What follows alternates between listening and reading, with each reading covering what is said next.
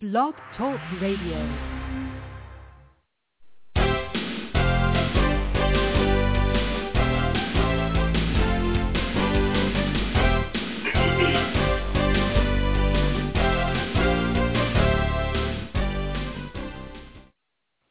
Those who need goods and services don't want to be sold, and those who have goods and services are oftentimes scared to sell.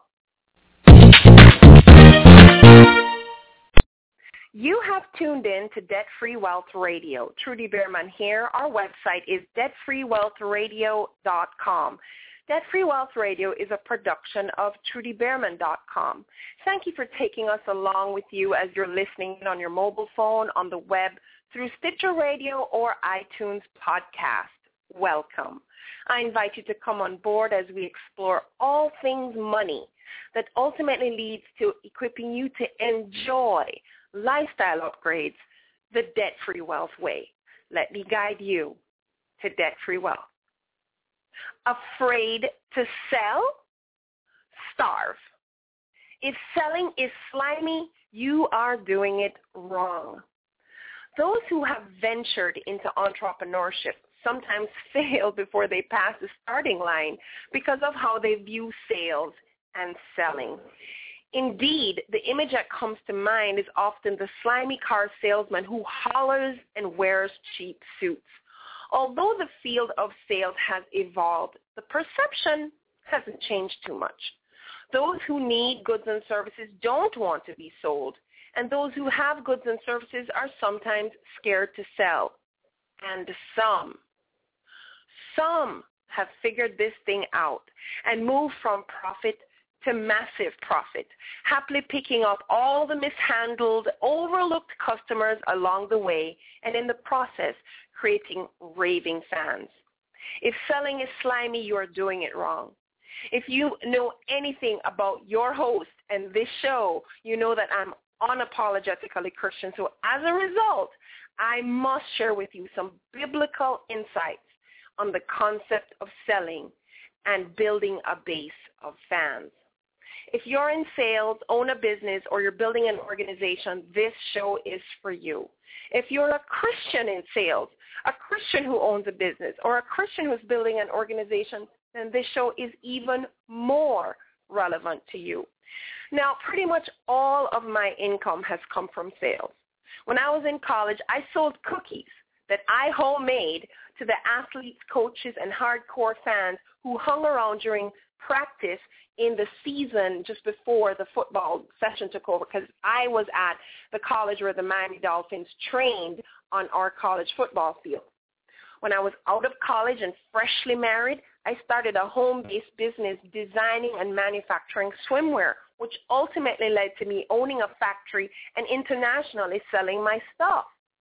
Post that divorce, I headed up the frequent flyer program of Air Jamaica Airlines, and that program had just barely started. Within 3 years of my being there, I grew the membership of the frequent flyer program by 212% and was instrumental in adding key partners like the Delta Code Share and other hospitality vendors that went on to help our frequent flyer program become what it was.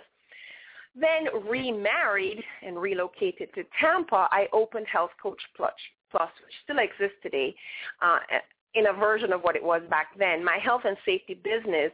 And by year 2 of that, I was paying taxes on $55,000 worth of income, and that was back in 2003. I also got my real estate broker's license, my insurance license, and since the recession of 2006 to 2010, I have launched several branches to my brand, Debt Free Wealth. I have Debt Free Wealth Vacations, Debt Free Wealth Radio, which you're listening to right now, Debt Free Wealth Academy, and of course, I've authored a few books. I've also been in network marketing.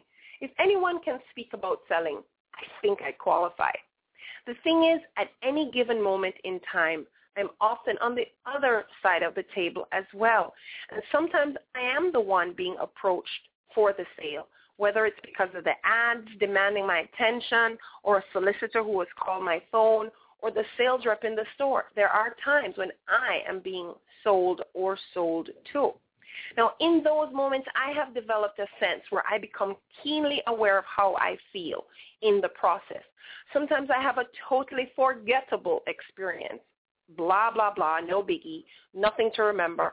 And sometimes I have a truly memorable experience, but that memory is not always a good one. Sometimes that memory is terribly negative. But every now and again, I'm pleasantly surprised with the service. And that, too, is a memory that's unforgettably positive. Now, if you're in sales at any level, the first thing I'm going to invite and suggest that you do starting right now is to become more aware of how you feel when you're on the other end of the sales experience. And if you happen to have had a great experience, please do the server or the sales rep a favor and write a note or find a supervisor and let them know you've had a pleasant experience. This profession is so loaded with complaints. And if you have a big customer experience, since you yourself are in sales, do unto others as you'd have them do unto you. Thank them and highlight the positive. It will probably encourage a repeat performance. I'm almost able to guarantee that. I truly find it amazing that the majority of working adults today shy away from sales as a career. In truth, we're all in sales whether we like it or not. It's just some of us earn an income in the process and others do not. Now, according to the Merriam-Webster dictionary, sell is defined as to exchange something for money, to make something available to be bought, or to persuade or influence to a course of action. Every time you convince a friend to see your point of view, you're selling.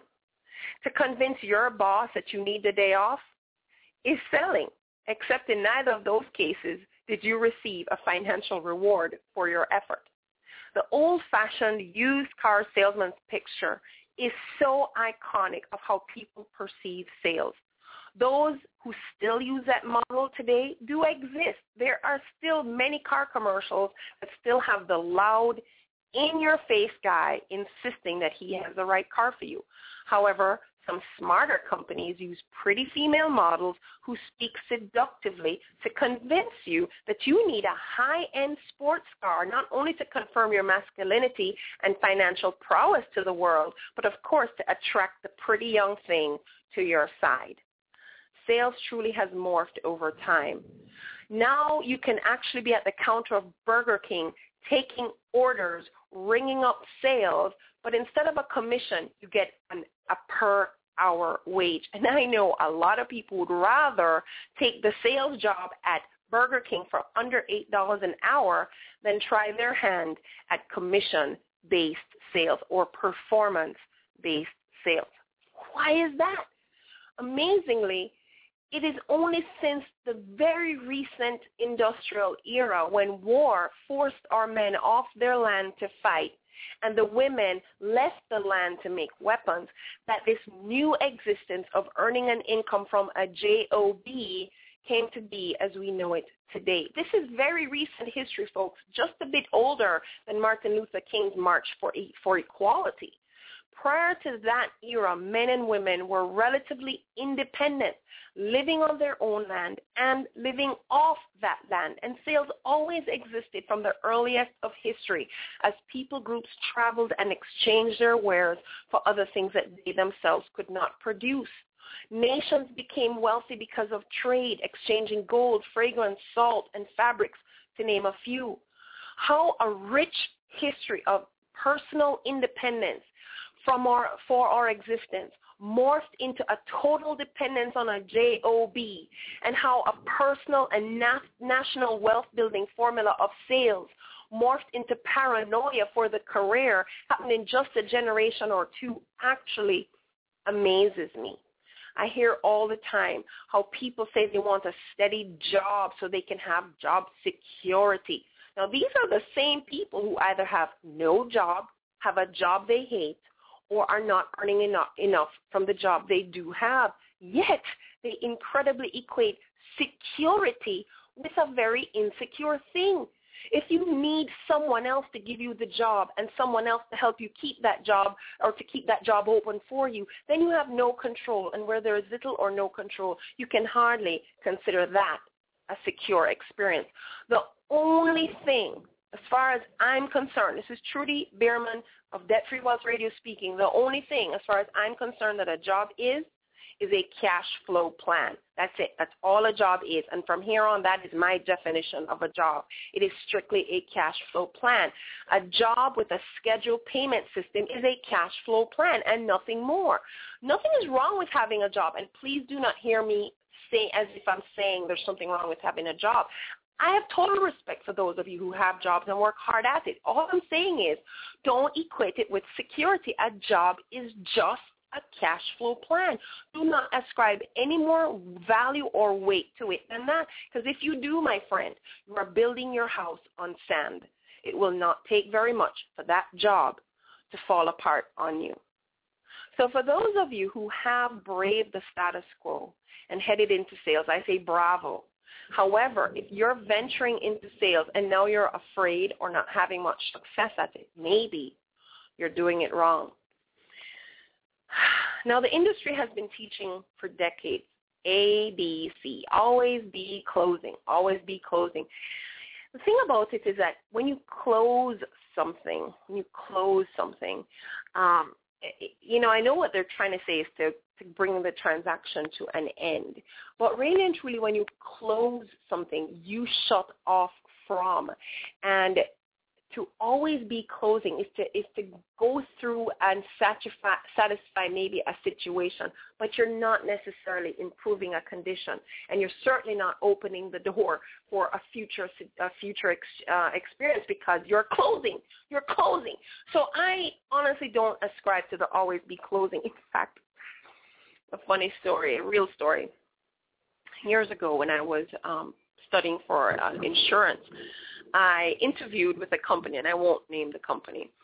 And before they even speak to you, before the interviewer even speaks to you, they give you a personality test or some kind of test. And I did the test. And when I sat before the interviewer, so apparently I got the score they were looking for, the guy literally was scratching his head, and he said to me, "You are an anomaly." He says, "You have the score we're looking for, but at the same time, it says you're not a strong closer." And I actually was happy that reflected that, because I said to him, and I stand by this till this day, I said, I am not going to twist someone's arm just to make the sale. I hate regret purchases. I can tell you as a fact, people, I have had times where I've purchased something and taken it right back to the store. Do you know what I'm talking about? A regret purchase. I thought at that moment that they closed the sale. But it was not a happy transaction. I do not ever want to twist someone's arm. That has never been my strategy, never will be. I have never been money motivated. And for me to just close the sale, collect your money, and think that that's a good exchange has never been my concept of a good transaction. In fact, I know some of you may have heard of the win-win. And that truly is a way to go. But I even sometimes look for the win-win-win. The win-win-win is like when the transaction happens and there's a third beneficiary. For example, if you purchase tickets to a fundraiser, the fundraiser raises the money, you get the nice dinner, but the kids, the kids at the orphanage get an improved quality of life. That's an example of a win-win-win. Those are excellent transactions, guys. That is what a sales experience truly should be about. Now, there's some things that can interfere with sales. If you have a confused client, that's going to be a slow-acting client. If you have not given them enough information to make a decision, or the information is presented and is confusing, you are not going to get a transaction to go through to the end. And it also may even cost you your money and your reputation. And it's just a process, really. And if you have an excited client, you're going to have a fast-acting fast-acting client. And a fast-acting client, which is one of the things that I learned during the whole process of the frequent flyer program. The frequent flyer program showed me the value of a repeat customer. It's so expensive to get a customer the first time around, but it is way cheaper to keep that customer once you've had them. And in my business, I have had repeat customers, and that is a difficult thing these days because customer loyalty is not like it used to be, okay? But there is still customer loyalty out there to some degree. But I promise you, whatever you do and you get that sale, it is make awesome experience that there will be an opportunity to repeat the process. So you're opening the door when you have a sales transaction. If you look at it that way, guys, you are opening the door to a phenomenal relationship, not closing doors. In fact, this is my position. I sell nothing, but I will give you the opportunity to buy from me. It's an opportunity to buy from me. I sell nothing because, and it's not that I don't sell anything, it's just the whole concept of the word sell, because even though the definition has and is still to exchange something for money, to make something available to be bought, or to persuade or influence a course of action. Are you hearing that, guys? This is massive weather out there. If you hear it, it's thunder, lightning, serious weather here in Tampa, Florida. But people don't want to be sold. Even though the definition exists, there is still this negative idea of what the word sell is. So I sell nothing in terms of the perception of what selling is, but I will give you the opportunity to buy from me. If you are constantly, if your sales process is, can I take your order? If this is how you're doing sales, you're doing it wrong. Don't be an order taker. Instead, speak to the person's desire. Show them how you can enhance their life or give them back precious time or increase their wealth. I mean, I have been to restaurants and I get the can I take your order, or I get that person comes and says, may I interest you in the blah, blah, blah, and then they begin to describe that meal with such flavor that my mouth is watering before they've gotten to the end. Don't be an order taker. Show how your product, your service can enhance their life, give them back precious time, increase their wealth, or whatever. Selling is simply an offering of an opportunity to help someone solve a problem or a need. Repeat that. This is my definition. Selling is simply an opportunity to help someone solve their problem or solve their need. Don't overcomplicate it. Proverbs 11, verse 26 says, people curse those who hoard their grain, but bless those who sell in time of need. Let me repeat that. Proverbs 11, 26. People curse those who hoard their grain, but bless the one who sells in time of need. I'm going to put this in a bit of context here. When Egypt, if you know the Bible story, Pharaoh got this dream of 7 fat cows that were absorbed and eaten by 7 skinny cows, and they were horrible-looking cows. And Joseph interpreted the dream as God gave him the interpretation and said the 7 fat cows represented 7 awesome years of bounty, and the 7 lean cows represented some famine years that were coming, and that would so eat up all the years of bounty that it would be forgotten. We just went through a period like that, guys, and I promise you, before the recession, there was absolute bounty. That's why there was a bubble that busted, because during that time, people were making money hand over fist. But then the recession that followed literally swallowed it up to the point that we forgot the good times.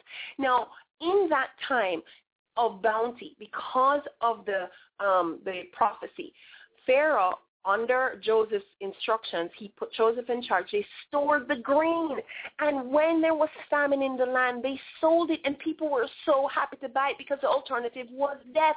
Think of that times when there are hardships, tsunamis, whatever, some kind of disaster, and there's no clean water. and people show up with cases and cases of water. Can you imagine if I had a case of water and you were thirsty and there was no clean water for you to drink and I told you couldn't have any of my water? That incites riot, people.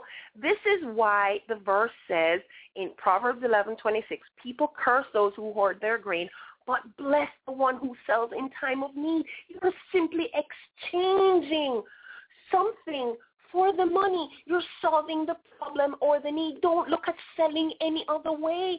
If you are trying to rip somebody off, con somebody out of self-serving, it's just a win on your end. You're doing it all wrong. It should be an exchange that blesses someone because you have solved their need, solved their problem. Okay, 2 Kings 4, verse 7, the verse says, she came and told the man of God, and he said, go sell the oil and pay your debt. Then you and your sons can live on what's left. Now, the context for that, I've actually written a book called The Creditors Are Coming. The Creditors Are Coming. It is available for sale on Amazon.com. But if you contact me as a result of this show, and if you're listening to this show, however you found me, there will be a link to contact me. If you contact me because of this show, I will gift you that book, The Creditors Are Coming, in where I look at the story in 2 Kings 4 and the verses 1 through 7. And in context, this woman is a widow. Her husband has died. Her husband was a man of God, but he had put his family in debt, massive debt, and died, leaving them not with a legacy of wealth and money, but he left his wife and young children in debt. And the creditors were coming, and they were coming to take away her 2 sons. And Elijah said to her, what do you have in your house? She says, I have nothing but this flask of oil.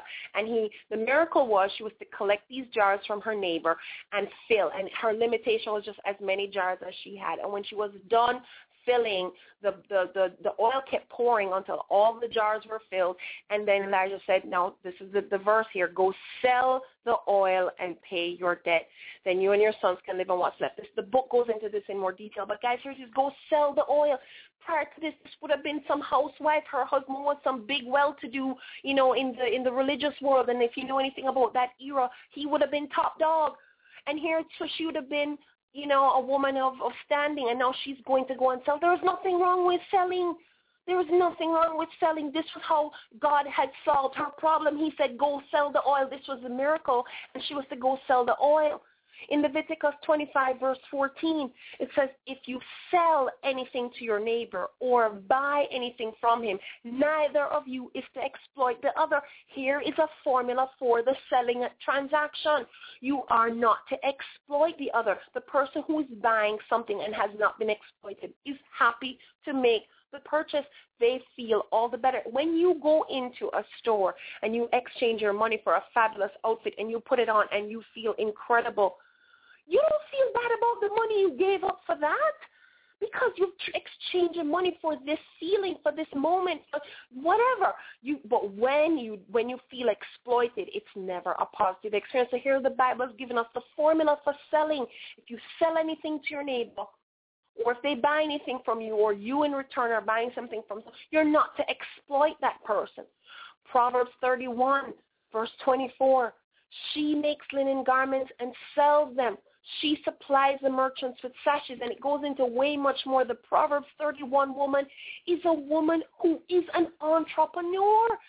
And there's so many verses in Proverbs 31, but ladies, all of you who are trying to stay away from a career in sales, please, I encourage you to go and read the entire chapter of Proverbs 31. This is the woman who builds her house, and she is an entrepreneur. She considers the land and she buys it. She's an entrepreneur, and she sells. She supplies the merchants with sashes. She even makes linen garments and so on. She takes a product and she makes something and adds value to it and sells it back for a profit. Ladies, I'm telling you, Luke 22 verse 36 says, but now, he said, if you have a wallet or a pack, take it. And if you don't have a sword, sell your robe to buy one. This is Jesus talking to his disciples just before he's about to sell them out. Sell your robe to buy one. In other words, do a transaction to get the money you need to buy something else that you do need. Sell your robe. You probably have tons of those. to buy a sword, to buy something else that you need. This is Jesus talking to his disciples. So listen to me, people. We just have a few minutes left in the show. There is nothing wrong with selling if you do it right. There is nothing. It is the way that nations have been built. Profits have been made. People have risen in wealth. There's nothing, absolutely nothing wrong with sales, okay? Nothing. So I just would suggest, though, that, if you're in this business, instead of spamming people and always looking for the self-satisfaction of just you getting the money, and it doesn't matter if you sold them junk, or if you cannot get behind your product, if you can't love the product, the service yourself, if you cannot see the value and you believe that what you are selling or offering is of such value, there are going to be people who will say no, because not everybody needs what you have. But if you truly believe that what you have is going to enhance and benefit someone else, then you can openly, honestly,